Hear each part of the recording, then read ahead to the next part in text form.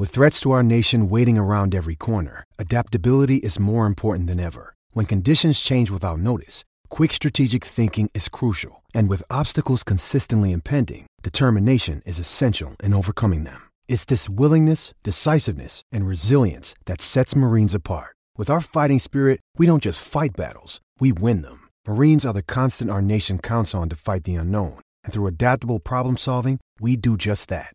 Learn more at marines.com.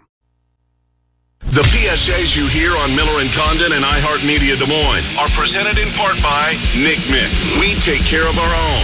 Now, here's Miller and Condon.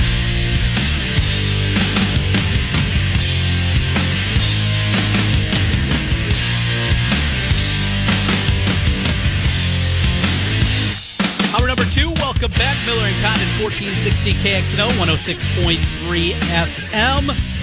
Ken, during this time without live sports out there, this is a brainchild of mine. Now, you're the idea guy among us. You're always coming up with ideas, different things to do. This is one, though, that's been my baby as we look back at some of the great teams inside of the state history. Adam Emenecker, the MVP of the 2007-2008 Drake basketball season. Take us inside. I was not doing sports radio at the time. I was in the interim as I was looking to get back into it as I had just moved to Des Moines. I was helping you out with high school football and a correspondent work at the time. But Drake, you've been here for such a long time. You'd never seen success for Drake. Dr. Tom goes there, at least gets them back to respectability. But that season, coming from the outside, just how remarkable it was. No, it was incredible, Trent. And, we had Mike Mahon on earlier, the SID, and we kidded with him, up until that year. He was like the Maytag repairman. Nobody's calling him to, get Kurt Kanaski on the radio or, well, it wasn't sports talk back in the Washington era, but certainly there was in the Kanaski era. And it was just, nobody thought about him. I mean, they were clearly an afterthought. And, it just came out of nowhere. And, of course, Larry Kotler, who tragically passed away a couple of years ago in a flash flood in the summer, he was the play-by-play voice of Drake. So, Larry and Jeff would talk about the Bulldogs on their morning show, but it was, when Iowa State moved the needle, and then all of a sudden this happened, and these guys caught fire, and, the sellout crowds at the Knapp Center at the end of the season. And, in the media, we're looking for stories, right? We gravitate to stories. In Iowa and Iowa State, we're having down years, and this really fell into our laps. I mean, it wasn't too many years ago, Trent, that you and I were adopting teams for the NCAA tournament. Right. In another one, I think it was probably Hoiberg's, I don't remember, maybe one of Prohm's years. But regardless, there wasn't a team that was going to qualify in the state for the NCAA tournament. Well, Drake did that year. And these guys were so fun to watch. Keno Davis is in his first year as the coach. And, I keep going back to this. I mean, Adam Emenecker sat on Tom Davis's bench in his junior season, hardly saw the floor, and then gets his opportunity and just takes the league by storm. He's the runaway winner of the Larry Bird Trophy. But so many guys, Corver, Bucky Cox had a big role on that team. Leonard Houston was a guy with just phenomenal hops. Watching him go up and get the basketball, that was, they played at Butler, right? That was I think that might have been one of the first ESPN games that Drake was on. That was in the bracket bust. You remember that? Oh, absolutely. That was a huge deal. Oh, it was huge. Josh Young played a huge role on that basketball team, but, and then they rolled through St. Louis. They were really never pushed in St. Louis and get the 5 seed, on Selection Sunday. There's a big celebration. Off everybody goes. All the media was there, all the TV stations. Cause again, there was only one team in the market that was going to the tournament. So everybody was down there, 5, 8, and 11. We were broadcasting live from down there, and, it just ended so suddenly, so quickly, because they were supposed to beat Western Kentucky. We know about those 5-12, upsets in the first round, and it's not going to happen here. Drake's too good. It can't end like this, can it? And Ty Rogers, unfortunately, had other plans that day, but just a remarkable year, Trent. And, until the Hawkeye Rose Bowl team from a couple of years ago. This Drake team was at the top of my list from, being fortunate enough to be on the air as long as I have been in Central Iowa. This was my team. This is the one that meant the most to me. But the Rose Bowl is just a whole other level. But man, this was fun going back 2007, 2008. Well, we got some highlights we're going to get to here a little bit later on. But right now we have the Larry Bird Trophy Award winner, Adam Emmenecker, from 2007, 2008, as we look back at the great teams in our state's history. Adam, thanks for joining us here today. I know a wild time across the world, and this is something we're doing, taking a look back at some of the great teams. Thanks for joining us. How's everything in your world? Not too bad. Good to talk to you guys, and you're right, it's been a while. We're in interesting times at the moment, but I've been encouraged to see people staying connected, and I do think it gives us an opportunity to appreciate the past. Mm-hmm. And stuff like this is always interesting. It's been fun watching the games on TV, rewatching not necessarily our old games, but some of the old time NBA and NCAA games. It's a good opportunity to do that. Well, I want to go, before we get into the season, I want to go back before the year. You get Keno coming in, taking over for Dr. Tom. You guys, of course, knew Keno incredibly well as an assistant coach. But as the season began, as you guys were going through practices in October, November, getting ready for the year, I think everybody, most any team, you're playing D1 athletics, you have to have a sense that you have confidence that you're going to be good. But did you feel something special? Did it feel different, I guess maybe I should say, going into the year than the years previous? Yeah, I don't know that it felt different, other than the complexion of our team was a little different. We lost 4 starters from the year before, and we had an opportunity to go and play a preseason tournament, the once every 4 years preseason trip, and we went to the Bahamas and had a chance to play together. And I think one of the things we knew is that our chemistry was really, really strong. And even, if you look at the way we played a little compared to today, it's a lot more similar in terms of how we space the floor and we're able to shoot the ball. And having bigs, having 4 and 5 men that could really step out and stretch the floor allowed us to be a little bit unique and different. And that was kind of the mid-major model. So I think if you would have asked us before the season, we felt confident. But, we'd been used to being in that 7 through 10 spot throughout the entirety of our careers in the Missouri Valley Conference. And so for us to feel confident meant we thought we could avoid that game. I don't know that any of us felt that going 28-5, getting ranked as high as whatever we were, 14th in the country. I don't know that any of us would have thought that even in our wildest dreams. Adam, did it take playing at Hinkle on ESPN or one of the ESPN networks to maybe for the rest of the country to realize that, Drake's got something going on here? Because we certainly knew as you guys were winning all those games. I mean, earlier in the year, you clobbered Iowa State 25 or whatever the differential was. You beat Iowa. You're marching through the valley. But it seemed to me that the rest of the country caught on when you went off and picked off a top 10 team in Butler at Hinkle. You remember that game vividly, I'm assuming. Yeah, I mean, absolutely. It's hard for us. When you're in the moment, it's hard to gauge how much do other people think, or what do other people think, how much do other people believe, et cetera. So to know what brought the rest of the country along, it's just hard to say because you're in your own bubble in a sense. I think from a team standpoint, all those wins that you talked about, Ken, as you talk about going and having an opportunity to beat Iowa at Iowa for the first time, I don't know if it was 30 or 40 years, whatever the time horizon was, that was just a way for us to kind of build our own confidence and conviction that no matter what happened, no matter what the score was, we felt like we had a chance. As long as we had a chance in the last 2 or 3 minutes, we were going to have a pretty good opportunity to win. And then it was 35, by the way, the Iowa State game. Was it really? Wow. It was a 35-point margin. I think we were really fortunate, and a lot of listeners might remember this as well, but the city of Des Moines and the state of Iowa in general really rallied around us as a group. It was a miserably cold winter. Iowa and Iowa State weren't at their peak, even though they had some good individual players. And Drake's been a consummate little brother for a long time, and so we were fortunate that there were a lot of supporters in and around the area, and it made it a really fun and unique experience. January 22nd, 2008. You guys are ranked that week for the first time. You come in at number 23. You go on the road to Creighton. You beat them in overtime. That one, to me, that was a huge difference. That's where, at least for me, I started to believe maybe this team is special. Maybe it's something more than just having a schedule and Iowa State being down, that this is really a team that can do damage and make a run and win a regular season crown, win Arch Madness. That one was the one for me. So take us in. You know it's going to be a stack building in there, over going to Omaha, winning that game as a ranked team, and just being able to do that in that environment.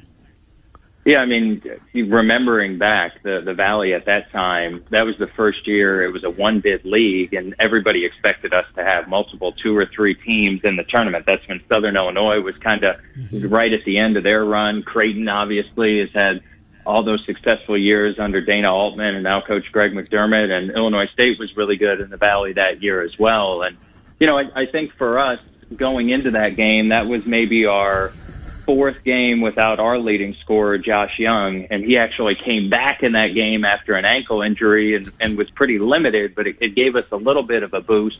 And, you know, it's interesting. I think it just goes back to we felt such strong conviction as a group that whatever happened in the game, we knew the other team was going to go on runs. We knew we were playing a good team in Creighton. We just felt such strong conviction that collectively someone would step up and make a play. And if we stayed with the process, we stayed with our game plan, we'd have a chance to win in the end.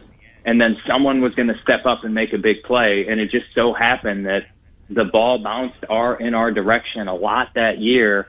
And, you know, it's always pretty sweet. We were used to losing. We lost a lot of games in a lot of places over the course of my first 3 years. So to win places like at Creighton, to win like at Iowa, to win at home against Iowa State, felt like a little bit of revenge, and us just letting all that work, all that time, all that effort over the course of our careers, really unleashing that on our opponents. You know, why, Adam, do you think that you struggled to see the floor in your first 2 years, and when you got that opportunity, and you mentioned the graduation that you'd had after your junior year, but you take the floor as a senior. You're no doubt about it, Larry Bird Trophy winner at the banquet in St. Louis. What was it, do you think? Was it just, you know, a lack of an opportunity? Would you have been as good as you were in your senior season had you had more minutes earlier?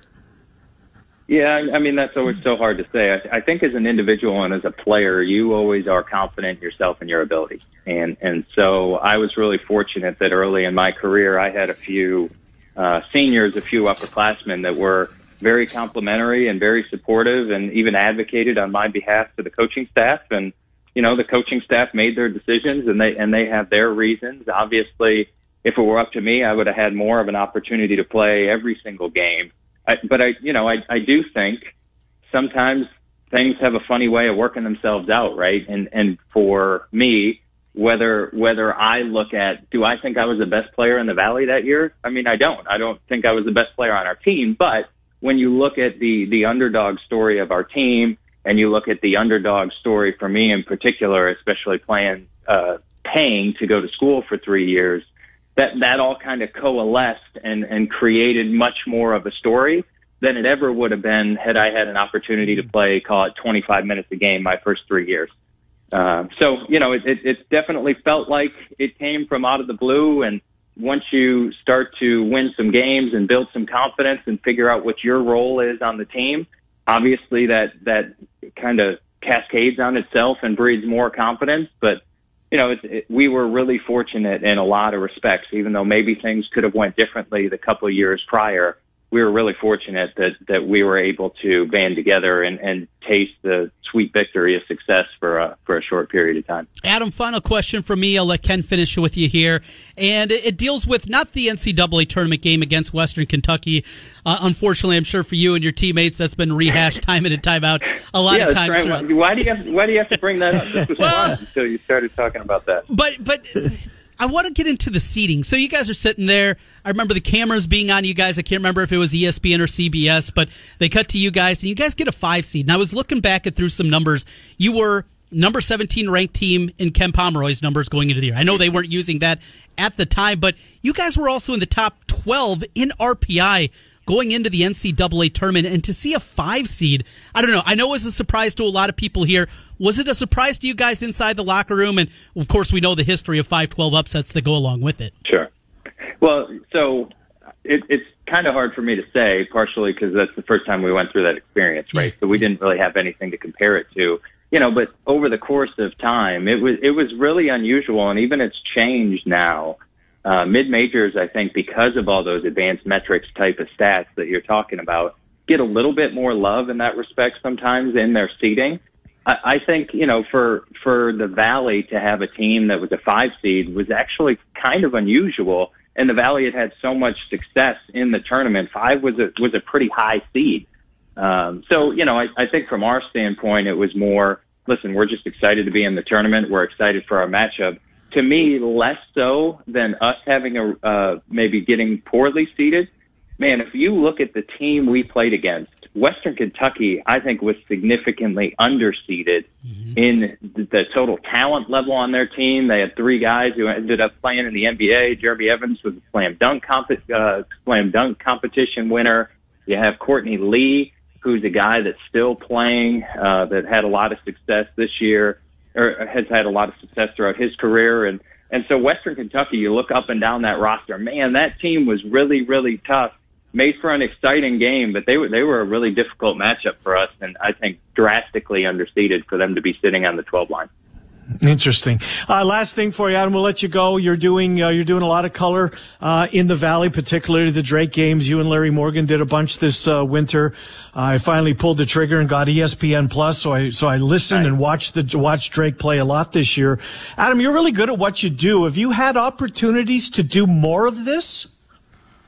Yeah, I mean, I would absolutely love to continue to do more. It's a heck of a lot of fun to be able to listen. You go to a basketball game, you get a front row seat, and you try not to put your foot in your mouth the best you can.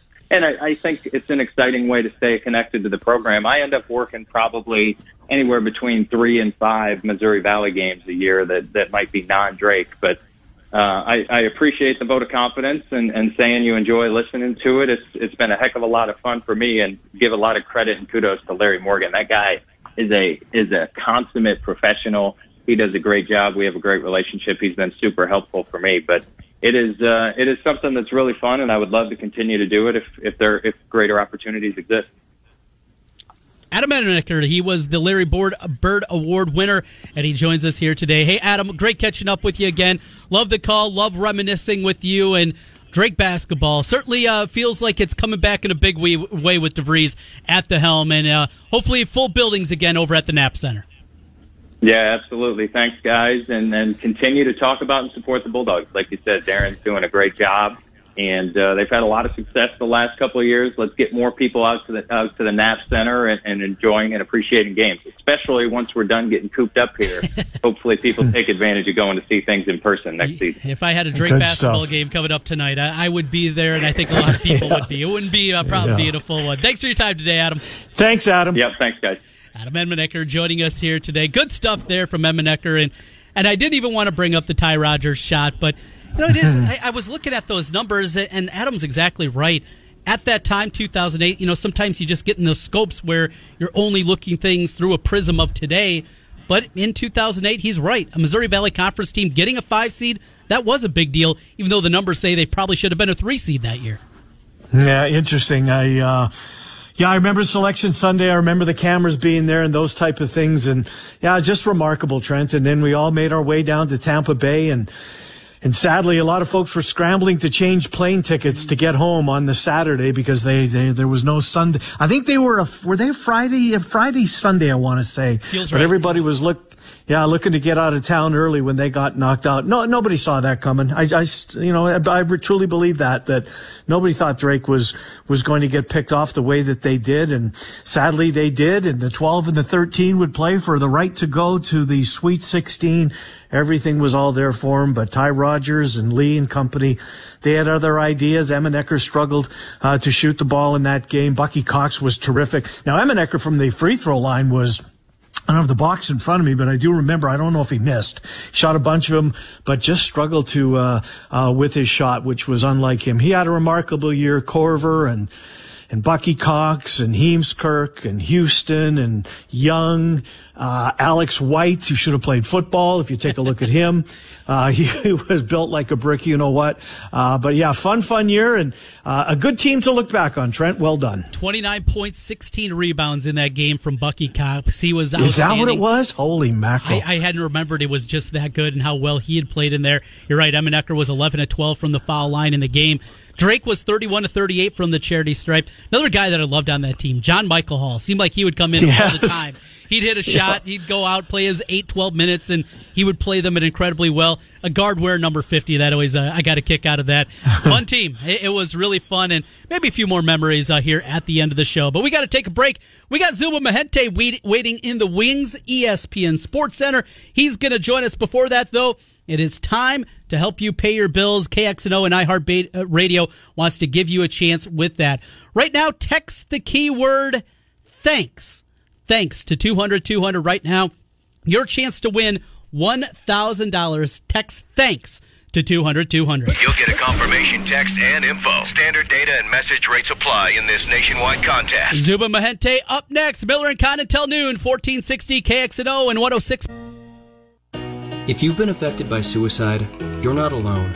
Suicide is a leading cause of death that affects millions each year. In most cases, it happens when stressful life events overload the coping abilities of someone suffering from a mental health condition. And the most common condition associated with suicide is depression.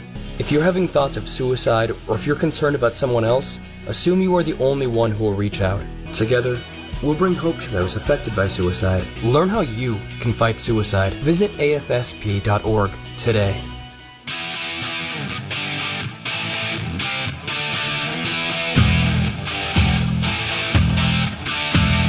Miller Condon continues 1460 KXNO and 106.3 FM. Glad to have you aboard with us here on a Wednesday. Tomorrow, Restaurant Radio returns to the airwaves at 10:30. We will talk to a number of different proprietors of restaurants across central Iowa. That comes your way at 10:30 Tuesdays and Thursdays.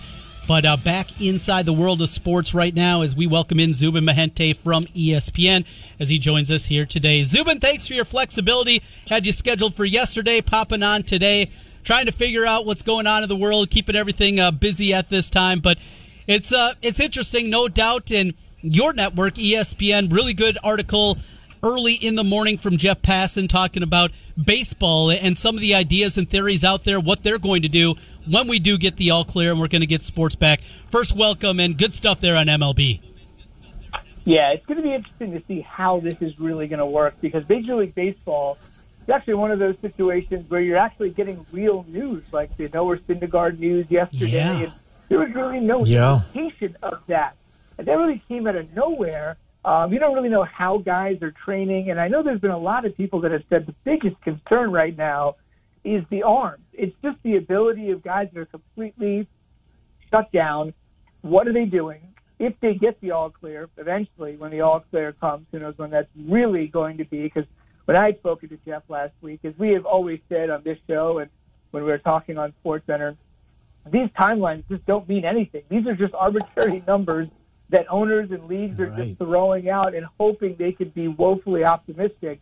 But there's really no indication that anything. Because remember, baseball was going to suspend for 2 weeks, suspend spring training, then go mid-May. Everything was just so nebulous. So you don't really know exactly what the deal is. But that Syndergaard one was really interesting because if you kind of look at what has happened to the Mets just as a team in general, Harvey's out of baseball, Syndergaard's got this problem.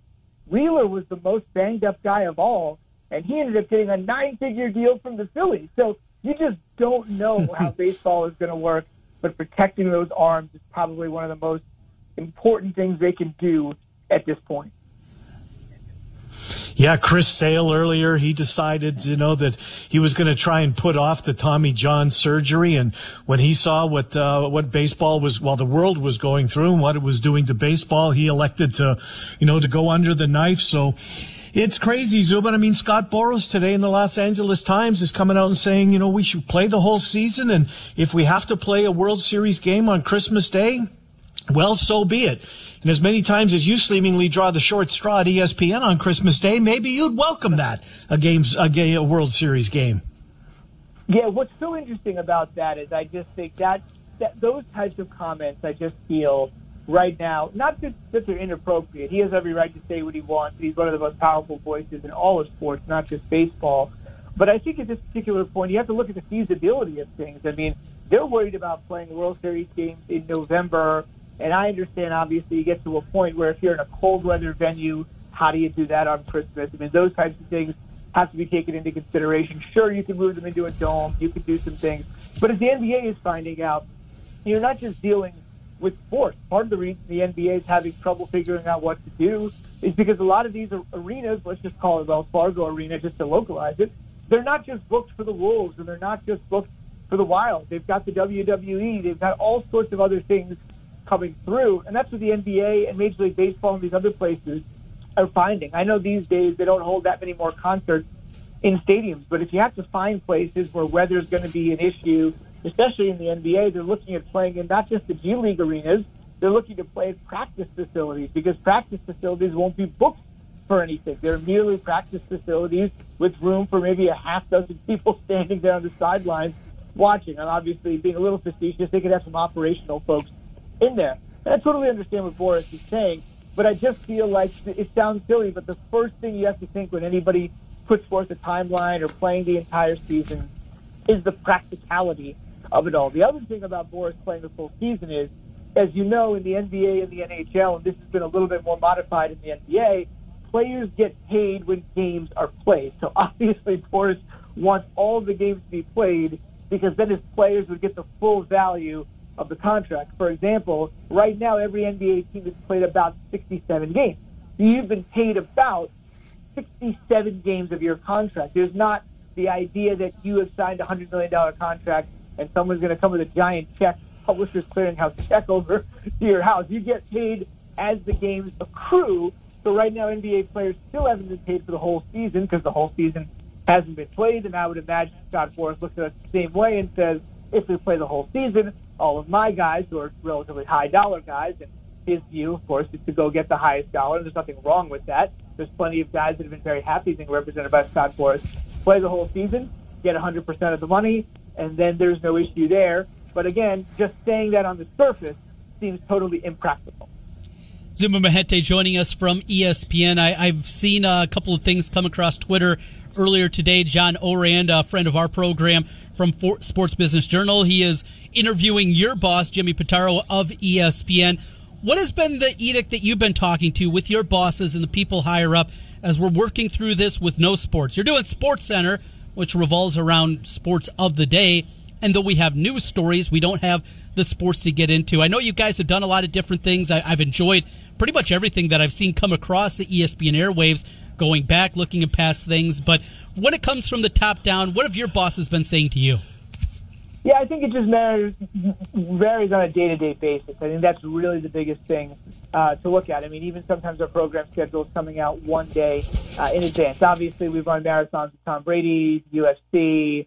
I think we ran something with Peyton Manning on his 44th birthday. So there's those sorts of long-form things we're doing. I think we're running the OJ documentary that's come back into cycling.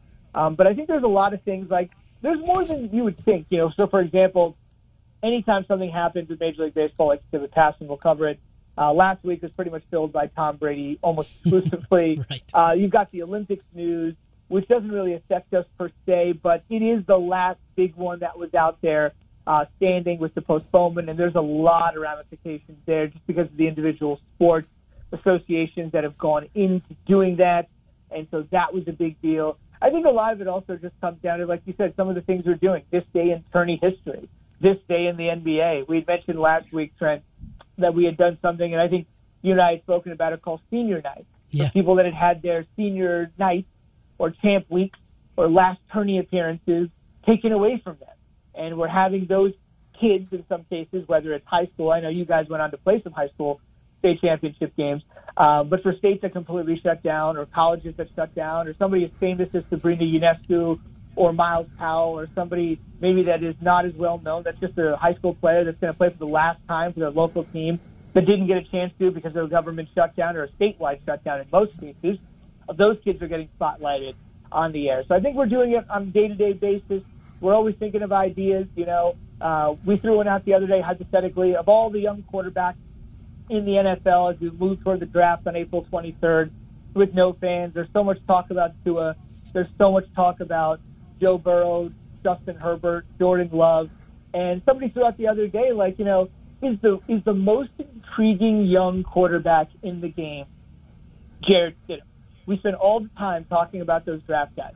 But is the most intriguing guy for obvious reasons Stidham? Okay, if it's Stidham, why don't we call up Gus Malzahn, who knows him as well as anybody else? I believe Stidham threw 4 passes to the Pats last year. He threw 729 for Malzahn. Why don't we get him to the SEC network camera? All of our 14 schools in the SEC have a dedicated team camera in which somebody can just sit there and come on from their campus. Why don't we get him to come on from the Plains and talk about Jarrett Stidham? Who knows Jarrett Stidham better than Gus Malzahn? And I think Stidham has obviously put himself right front and center in terms of being an NFL storyline. So we can kind of creatively use those ideas, like how can we implement the SEC? How can we implement the ACC? What can we do technologically to have social distancing to get those guys on to talk about real sports issues? So it's just having the creativity of doing things like that moving forward that we're probably going to have to do. Well, speaking of creativity, your colleague Adam Schefter, as we move to the NFL Draft, Zubin, he threw out there today that, each one of the rounds gets their own days. The draft expands to 7 days, round 1 on one day, round 2 on another day, etc. Till we get through this thing. I think that might be a little bit of overkill, but there's nothing saying that we couldn't extend this to round 1, then round 2, then round 3, round 4 maybe, and, finish off the week with 5, 6, and 7. But I think that that's got a chance to be popular. I mean, no one moves the needle like the NFL. Last week with the free agency, everybody that does what we do for a living was incredibly grateful that we had NFL at least to as a diversion from what's going on in the real life. Does that one make sense that you, instead of making it a 3-day event, maybe expand it out to 5, 6, or to Schefter's idea to 7 days? I think it's a pretty good idea. I think because the presentation is going to be stripped down and essentially done in a studio, why not elongate it? Because it's not going to be that much more of an infrastructural or logistical issue than having it be a 3-day event. I think then you could, as you mentioned, from the distraction standpoint, then everybody gives a night one grade, right? I mean, the night is over at 11 o'clock Eastern, 10 Central, then everybody weighs in on maybe the one pick. I know certain teams like Miami and New England actually have a lot of picks in the first 100 picks. I think New England's got 4, and Miami obviously been stockpiling for a while. But you have the opportunity to give immediate grades as soon as it's over and then look forward to day 2. Now, we're generally doing that in this current situation anyway, but it really kind of, I think, sets up, lets you stop, breathe, recalibrate, do it again. To your point, I think you really have to be like a hardcore draft guy for rounds 5, 6, and 7. But I think there's different ways to do it. I mean, you spotlight before you do round 3, and again, this is a minor thing, but again, you have to give everybody an incentive to be there when you're still working around Netflix and Facebook and YouTube and all these places that are competing with us that are just doing incredible business right now because people just want to be with other people in any way that they can. But if you say to yourself, okay, it's round 3 of the draft, and you say to yourself, famous people that have been taken in round 3, and you throw out Russell Wilson, and famous people taken in round 4, you throw out Dak Prescott, or famous people taken in round 2, and you throw out whoever was taken in round 2. Those are just small little mini things, but for the overwhelming percentage of people like yourself and myself that love the draft from beginning to end, the reality is that the majority of people love night 1, and anybody can name a first-round pick, and Baker Mayfield and Kyler Murray and Jameis Winston and all that, going all the way back, even Eric Fisher. But I think once you start getting to night 2, even if it was a normal setup, the people at home, not to mention the people that would have been in Las Vegas, the people at home need a much bigger sell on a Friday and a Saturday night. And if it's something as simple as, hey, you might watch one of the all-time greats, whether it's Brady in 6 or Wilson in 4 or Dak in 4, Wilson in 3 and Dak in 4, get drafted here tonight. We won't know who that person is. They'll walk across the stage or we'll catch up with them at their house or whatever the case may be. We won't know who that person is, but the idea is that you could be watching someone get drafted and it could be night 1 of greats. If we can kind of sell a storyline saying you never know I think there's some creative ways to do that past round one where I think the drama sells itself. Zubin. Well, you sold me. Yeah, yes. And send this thing out. Maybe first 10 picks one night, 11 through 20 the next. Let's extend this as much as possible and try to get us through this. Zubin, I want to get your perspective on college athletics. It is certainly a precarious time. Who knows what the fall is going to bring and what's going to happen in terms of fans inside of stadiums, that type of thing. The house of cards that is college athletics, if the economy continues to have issues, the money that is involved that goes in and people writing those checks to keep these athletic departments afloat, on and on and on, are we potentially dealing with the house of cards here in college athletics and the days of millions upon millions of dollars paid to coaches, scholarship numbers? There's so many layers to this. College athletics as we know it, are we due for a reset of how we know college sports? It's possible. I think two things are going to happen. One, you have to start right at the beginning. I mean, there's a situation with a lot of coaches right now where kids are not able to take the SAT or the ACT. Now, I know most kids have taken it, but if you're a partial qualifier or you need some extra work on your transcript as a graduate transfer, right now everything is on hold. So that's something you need to figure out. Now, a lot of places have done distance learning, virtual learning. Trent, I know you used to be an educator. But these are the types of things that right now are completely up in the air, and everything with the NCAA revolves around student athletes and their eligibility. So you have to start right at the bottom. That guy you've been recruiting, that junior college guy that needs 2 more credits, or simply that high school player that has maybe not gotten the requisite test scores that they need. Those people are trapped at this particular moment. And in many cases, if you're waiting for a player like that, or you've been recruiting a player like that for months, if not many years, you really don't know what to do in that situation. One thing that hasn't been talked about that I think might come to some sort of fruition, and it depends how it all works out, because as you well know, football runs everything, and if there's no football in the fall, then it's going to be difficult to keep these other sports afloat, because at many schools, Pete Thamel wrote a great piece on Yahoo Sports. I suggest anybody check it out that's interested in this issue. He talked to West Virginia's president that says, West Virginia basketball pays for West Virginia basketball. West Virginia football pays for everything else. And if we don't have West Virginia football, we're going to have a problem with all men's and women's sports that doesn't involve basketball. So because obviously, as we all know, the importance of the dates and having the 6 or 7 home games to prop up everything else. One thing that hasn't been talked about that I think could be broached, and I think there's been a contentious situation here, and that is the NCAA runs all of the NCAA championships. I think there's slightly a misnomer that the NCAA is running a lot of these games and they're running a lot of these leagues. A lot of these leagues run independently. The NCAA is only there to administer the championship. Mm-hmm. But the NCAA is working in a situation where they generally have a huge financial surplus every year. Now, we don't know what's going to happen with the NCAA tournament and the fine print. Unlike the Olympics, where Brian Roberts, the chief executive of Comcast, came out and said, games are postponed, NBC's not losing any money, we have enough insurance, we'll just make the profit next year, we won't make it this year.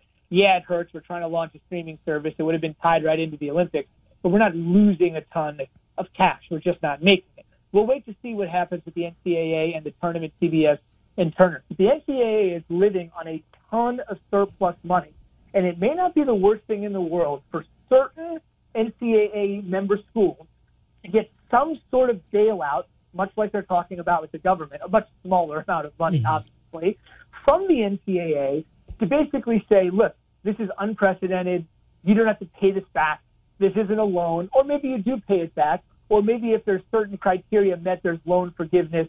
But there is such an animus and there is such an enmity between the NCAA and its member institutions for so long over so many things, over eligibility, over waivers, all these things that are keeping these two organizations, the member schools and the NCAA, at each other's proverbial throats. I think if there was a way and the NCAA had the money and they could do it equitably, and this is obviously very complex, I'm just throwing this out, if there was a way that they could help schools that needed it, I really think you might see the fracture start to heal between the NCAA and some of these schools that have been at odds for a long time. Did it take a pandemic for us to get here? Could it happen? I have absolutely no idea, but I do know they have a ton of money, and those are basically just from the NCAA tournament. Almost all of the money the NCAA makes is from the tournament, and that deal is through 2032. Could there be a cash advance? Could there be something? I have no idea. I'm not smart enough to logistically work through that.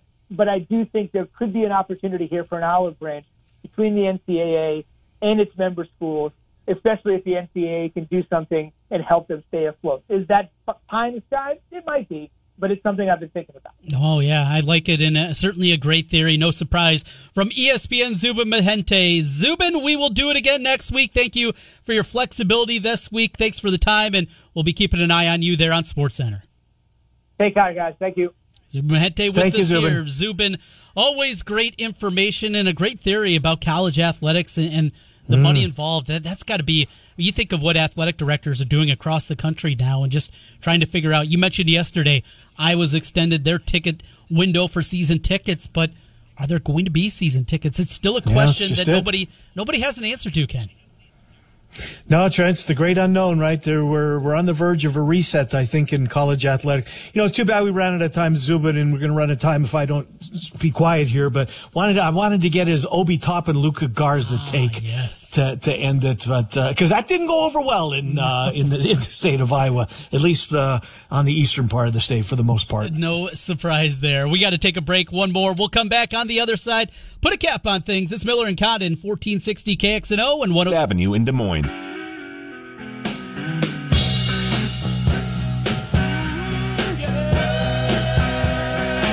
Final segment on a Wednesday. It's Miller and Condon, 1460 KXNO and 106.3 FM. Ken, as we get ready to check out for the day, well, normally we're talking about games for the night. That's what we're normally hitting up here, but looking forward to tomorrow's program. A lot of fun today, reminiscing about the 07-08 Drake basketball team. Mike Mahan, also some information on the Olympics. Talking with Emmenecker. We had Cappy. We had Zubin. Good program here on a Wednesday, and we'll try to do it even better tomorrow.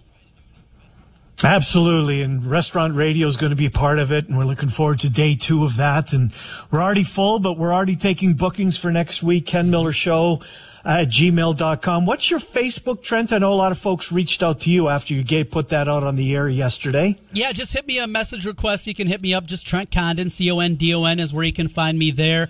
Hit a request, and we're going to start lining these up more and more and maybe expanding this thing because it is blowing up in a big way. Support these restaurants. Support the businesses that are still out there, still grinding, still to make a go of it. If you can, the time certainly is now as we work together to get through COVID-19. That'll do it for the program today. We got Murph and Andy coming your way today at 2 o'clock on KXNO, followed by the Sports Fanatics, and then we start anew 6 a.m. with local programming tomorrow morning, The Morning Rush. Thanks for listening. We'll talk to you tomorrow.